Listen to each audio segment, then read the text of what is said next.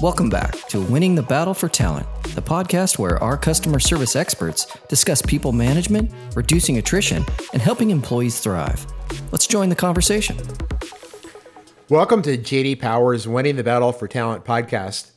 I'm Michael Vermillion with JD Power, and with me today are Mark Miller from JD Power and Ami Lebendiker, who's the co-founder and CEO of Roga. Mark and Ami, welcome. Thanks for joining us today. Hey, Mike, great to be here. Appreciate it.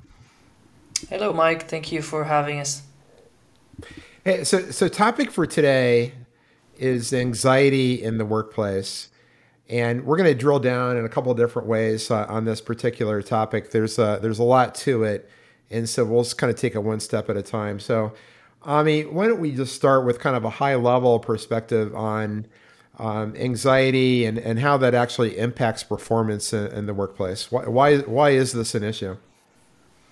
Yeah, thank you. That's a great question, Michael. And it's something that it has affected me also personally, but I'm sure that a lot of people can resonate with this. In the US, anxiety has become a huge problem, especially after COVID and the pandemic, and then throughout the economic situation.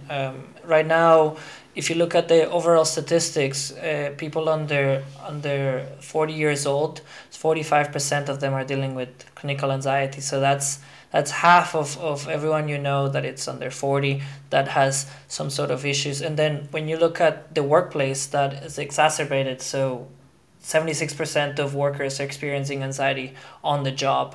And this has been affecting specifically the younger population, so millennials and Gen Z.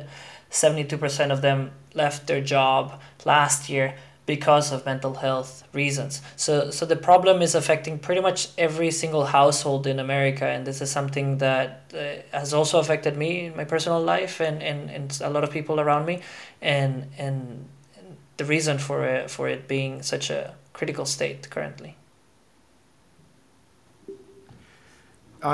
Mark, what's your perspective on this, given kind of the size of the issue?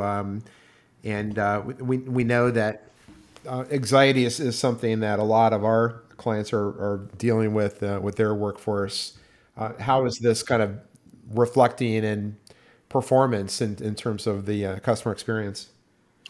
Yeah, so, as we've known for years, there's this significant correlation between employee experience and customer experience. And, the old adage of, happy employees serve and create happy customers.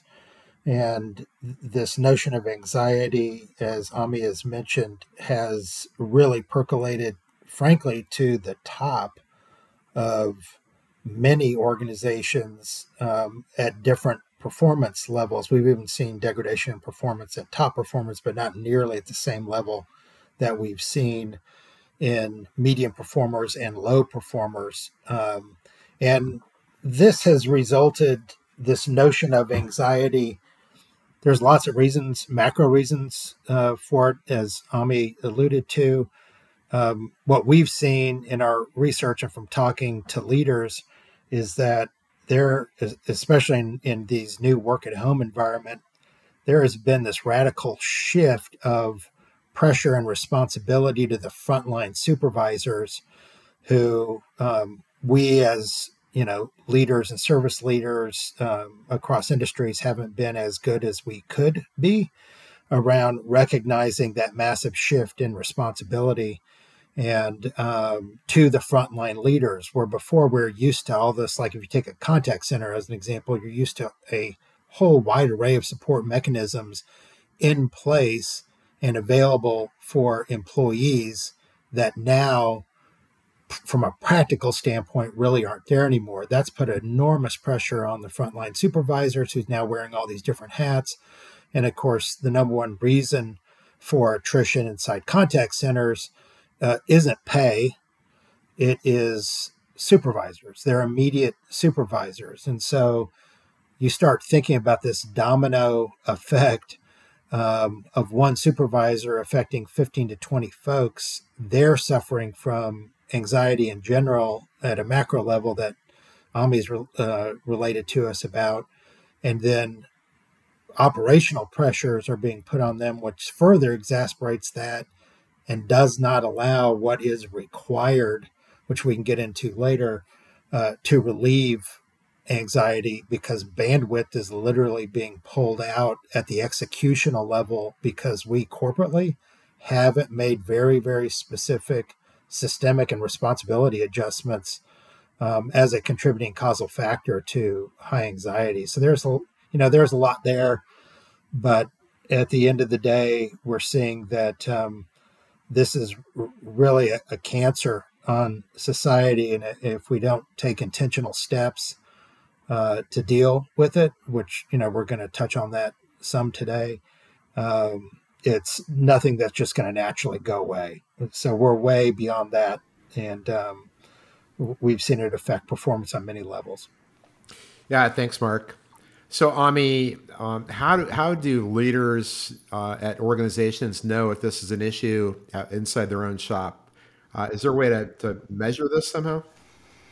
Yeah, so there's definitely multiple ways that especially HR teams have used to measure this.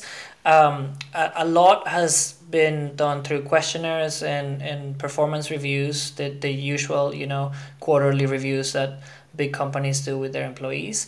And I think a lot of the executive leaders have realized how big of a problem this is, not only because they see it in the results of the questionnaires, but also because of how this impacts their pockets. Every time an employee leaves, there's a lot of expenses associated with that. So recruiting new employees, onboarding the new folks, and then everything regarding time to put up to speed for new employees. And finding good talent is hard. So turnover being a big worry for big corporations. I think this has been shown multiple times. The thing is that there's not a lot of solutions to this currently, and we can touch base on that as well. But essentially, how to check if somebody's dealing with a lot of anxiety.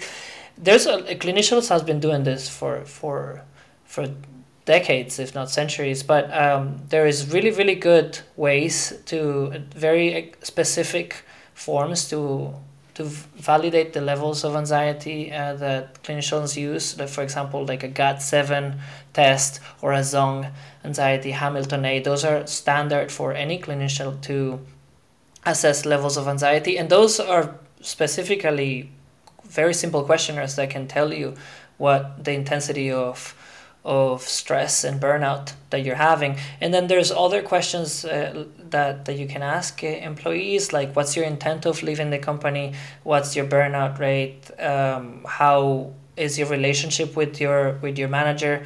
As Mark was alluding to, there's a lot of toxic middle management in a lot of the companies that hasn't really been bubbled up to management. And anxiety, we know, because of its nature, it's very contagious. If one person is dealing with a lot of stress, it's very easy to delegate anxiety and stress to your workers. So if somebody at the top is dealing with stress, that can be easily delegated to everyone else in the company. So finding those middle points is crucial. And the only way to do this, Michael, is through monitoring on quarterly and monthly basis to check on your employees, how are they doing, asking them,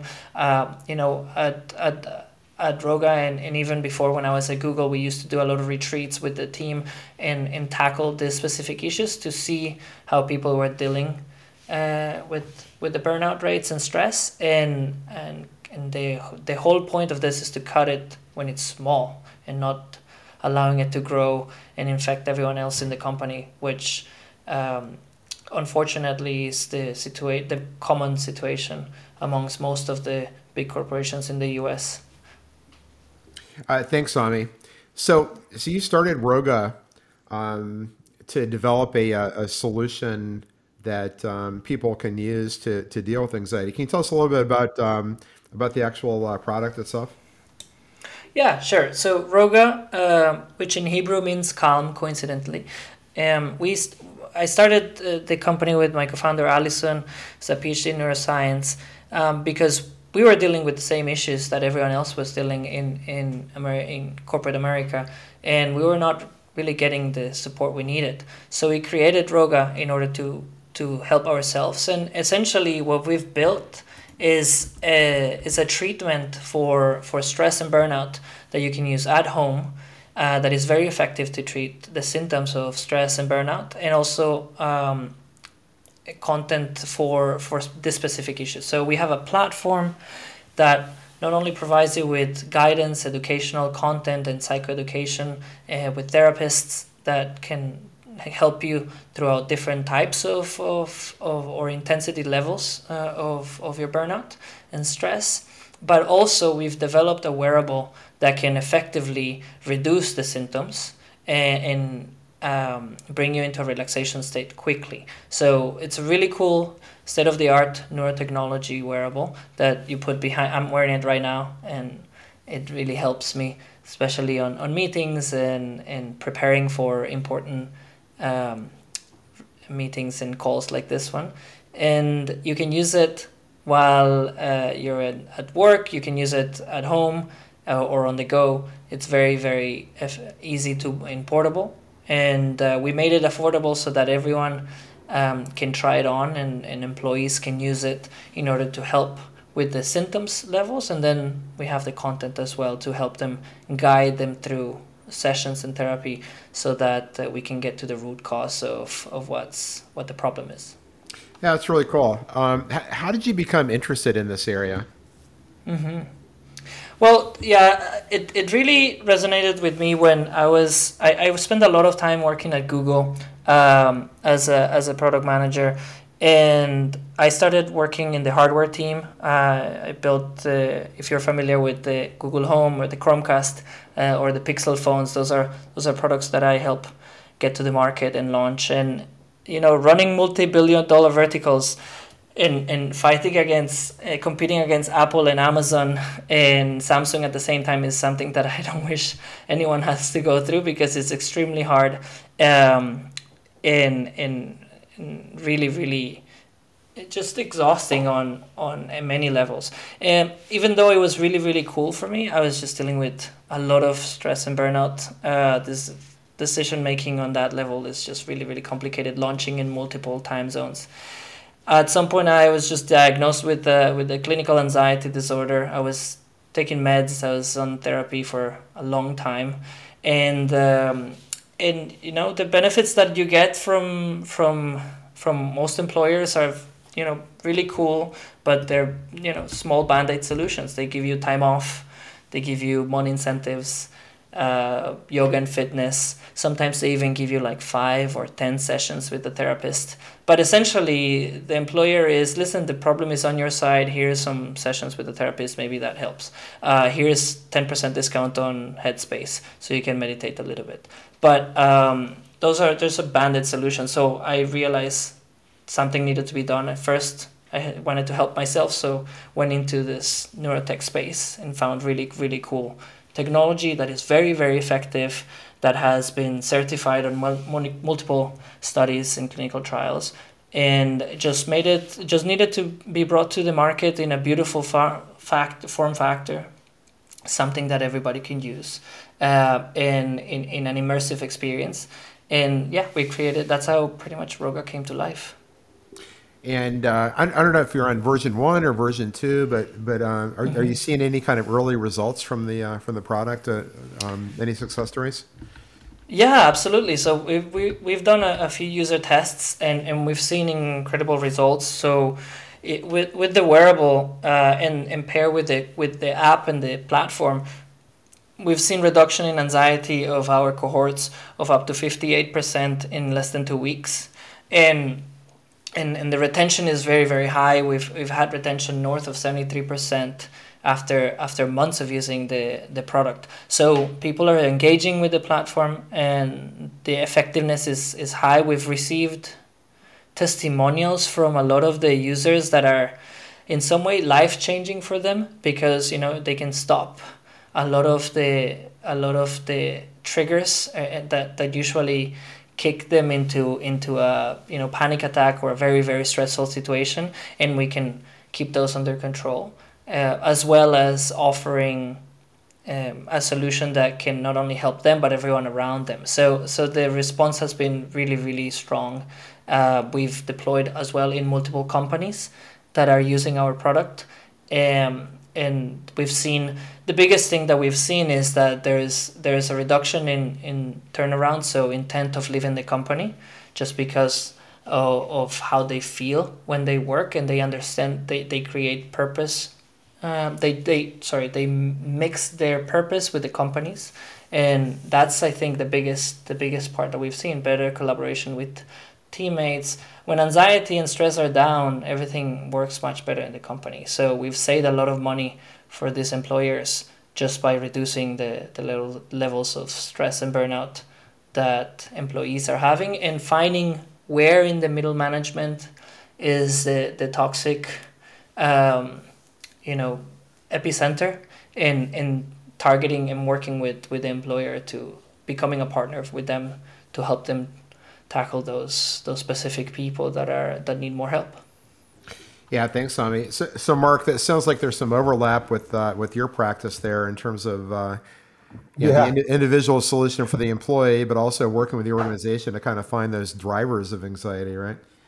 Yeah, I mean, it struck me, we didn't plan this before the call, but our taxonomy is very similar. We embrace this concept of meaningful work, and that's integrating real, true meaning and purpose into the workplace. There's some structural, tactical things that you can do corporately to create that environment or promote that environment more often than what's currently the case.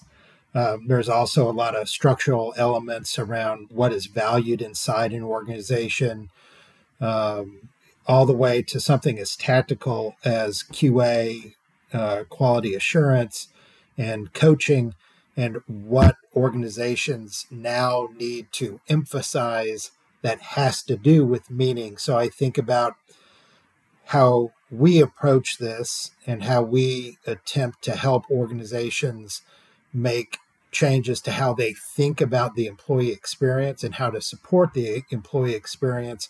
And if you are to combine that, I think we just invented a new product set here. If we combine that with more individual help at the rep level, and as Ami mentioned, there is a lot of toxicity at that mid-level because there's a lot of pressure that's being created in this environment, that you could get, even more impressive results. So, yeah, like the approach of, doing things corporately, strategically, and tactically, as well as really honing in on the individual. So, it's interesting how we have similar language even in how we think about these problems and what's required to solve them at the root cause level. Because I do agree with Ami on everything that he's saying, but that notation of, hey, we'll give you a discount here, do some meditation, that today is things that we typically associate with meaning at work versus meaning from work. And I think that's where we have some overlap with Ami, trying to reduce that anxiety, because we're really trying to help them get meaning from the work. And it's possible to do. There's a very interesting statistic that I read recently, that in 2021 there were more days off offered to employees and less days taken than in 2020. Meaning that the benefit of giving people more money and giving people more days off when they are already working half of the time at home, and they already getting free meals that the Facebook would give you, or Google, that doesn't mean anything anymore, or getting your fitness or yoga classes. Those are very, very small benefits that are not really changing the needle at all, moving the needle at all when it comes to mental health. And we've seen throughout the pandemic and now throughout the economic situation that employers need to become better at supporting especially the younger employees throughout their mental health and giving them better solutions. Yeah, totally agree with that. The meaning from those elements are not moving the needle, and even the wage issue. I mean, we flat out advise clients, get to market. I mean, if you want to be competitive, get to market, but that's not what's going to keep people in those seats. We have to infuse higher levels of meaningfulness, which will reduce anxiety, right? Not thinking of the job as a machine, but really trying to ensure that folks think of the job properly and that we integrate the job into the life, not the life into the job. And so it's going to be, I think there's a lot of potential, like you mentioned before, Ami, is that there's not like a lot of progress being made, even though executives are becoming more aware of it and people are going through the cycle of little tricks or tips or little things that they're attempting to do. But unless we get to the root cause of it, it's going to be really hard to move the performance needle. So I applaud what you guys are doing. Thank you. Yeah, and we've seen that we're not alone in this wave, because in the last 3 years there's been a rise on digital health benefit companies like Lyra, Ginger acquiring Headspace, Modern Health, TaskHuman. All of these are unicorns that emerged in the last couple of years because of this unmet need that employers have, that now they're scrambling to figure it out. How do we keep our employees happy, and how do we keep them inside the company? Because if you have somebody that is less than 40 years old in your company, the likelihood is that that person won't finish the year with you in that company. So how do you retain talent? And there's been a massive move towards this type of companies to offer talk therapy, to offer educational tools and in a way that can support mental health for employees. So yeah, we very often find that attrition rate is at 50% within the first 90 days. So, one of the things that has to be addressed is you can't look at this just in totality. This has to be, you have to be proactive, intentional, and attack this concept of dealing with anxiety at every part of the employee life cycle, from hiring to onboarding, and even before they get into your building or work from home environment. We've got to make some assurances that we're caring about them as people, right? And want to support them as human beings, and then back that up with some specific actions. So Ami and Mark, let's wrap this up with just some ideas for the people that are listening to this podcast. What kind of questions can they take back to their organization and say, hey, look, let's stop pretending that these Band-Aid solutions that we have are actually addressing the problem. Number one, how do we get our arms around this in terms of the size of the problem? How widespread is it? And then how do we actually address it? So, Ami, why don't we start with you? What are some of those conversation starters that people can take back and questions that they can ask? Mm-hmm. Yeah, I mean, it's critical that everyone, especially the listeners of this podcast, but also share with friends at work, that you ask and you demand from your employer that they give you this kind of benefits. So it should be a given right that everybody in their job, and we do this internally, gets access to some sort of therapy that is covered by the employer, and also solutions ours is one of those, something like a wearable that can help you decrease levels of stress and burnout, but also access to this kind of content that can serve as education for you. So we welcome you to talk to your employer about and your boss and your manager. This is something that is, I know from experience, is really, really hard, because the first thing that I thought when I was in this situation was, well, I don't want to seem weak. I don't want to show my boss that like I'm dealing with problems, because then I'm going to get fired. But it's more likely that you're going to quit than you're going to get fired because of this issue, already proven by many statistics. So showing vulnerability and talking about this problem is the main start, and demanding that you get something better than just more days off or a performance bonus. Which what you really want to ask is, what's my purpose in this company? What does my job and my work really help to improve other people's lives and other people's quality of life? So once you get to those answers, that's when the anxiety levels and stress will start coming down.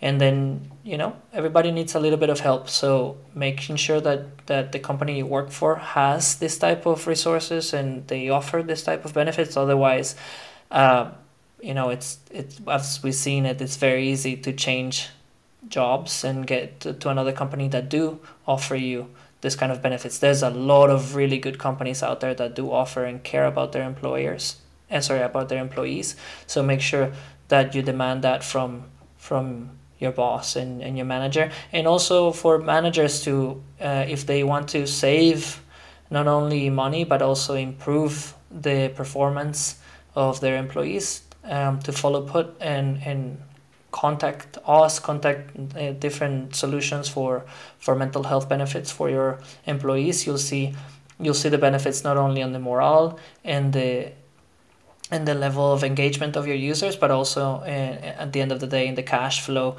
where you're not going to be spending tens of thousands of dollars recruiting and onboarding new people. Mark, anything to add? What kind of conversation starters should people be taking back to their orgs on this topic?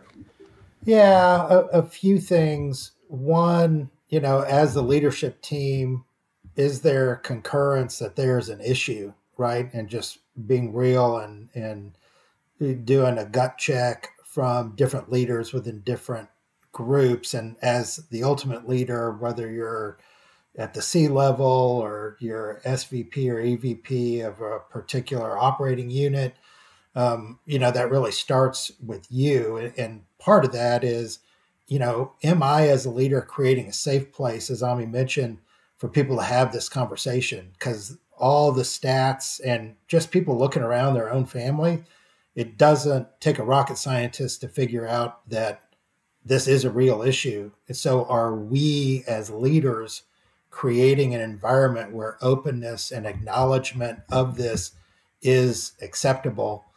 And then, as Ami mentioned, he's got an organization and a company with others that offer solutions. We offer solutions in slightly different ways. But I think the first step is to get your arms wrapped around the current baseline. And it takes intentionality, and you have to measure it. So, Ami's mentioned a few of these standardized tests or surveys, research instruments. We also employ that, and it's built around this notion of intent to quit, and it has, multiple measures. But the point is that whether you utilize ours or some other resources, take the time to, one, get a baseline, and then don't wait a year, right? Find other listening posts either to re-administer the test, because that speaks loads to your employees that you do care. But find a way to create the cadence, whether it be formal through some of these assessment tools or informal listening tools where the managers are proactively asking about it and encouraging open dialogue so that folks can, raise their hands and we as leaders can take action. Ultimately, yes, for the good of these employees who represent our brands, for sure. And as a side benefit, significant amount of dollar savings. I mean, we've seen folks who've been intentional about this getting 25 and 50% reduction in that attrition because they've learned to address the root. And so, those would be some of the things. Are we taking this seriously? Are we creating safe places and encouraging our leaders to engage our employees on those conversations? And do we have a mechanism to measure this? And if the answer is no to any of those, we'd encourage you to rethink that and make it a part of your strategy. Mark and Ami, thanks so much for joining us today. Yeah, thank you so much. It was great. Thank you, Michael. Thank you, Mark. Yep. Thank you, Ami. And we want to thank our listeners as well, and we'll see you next time.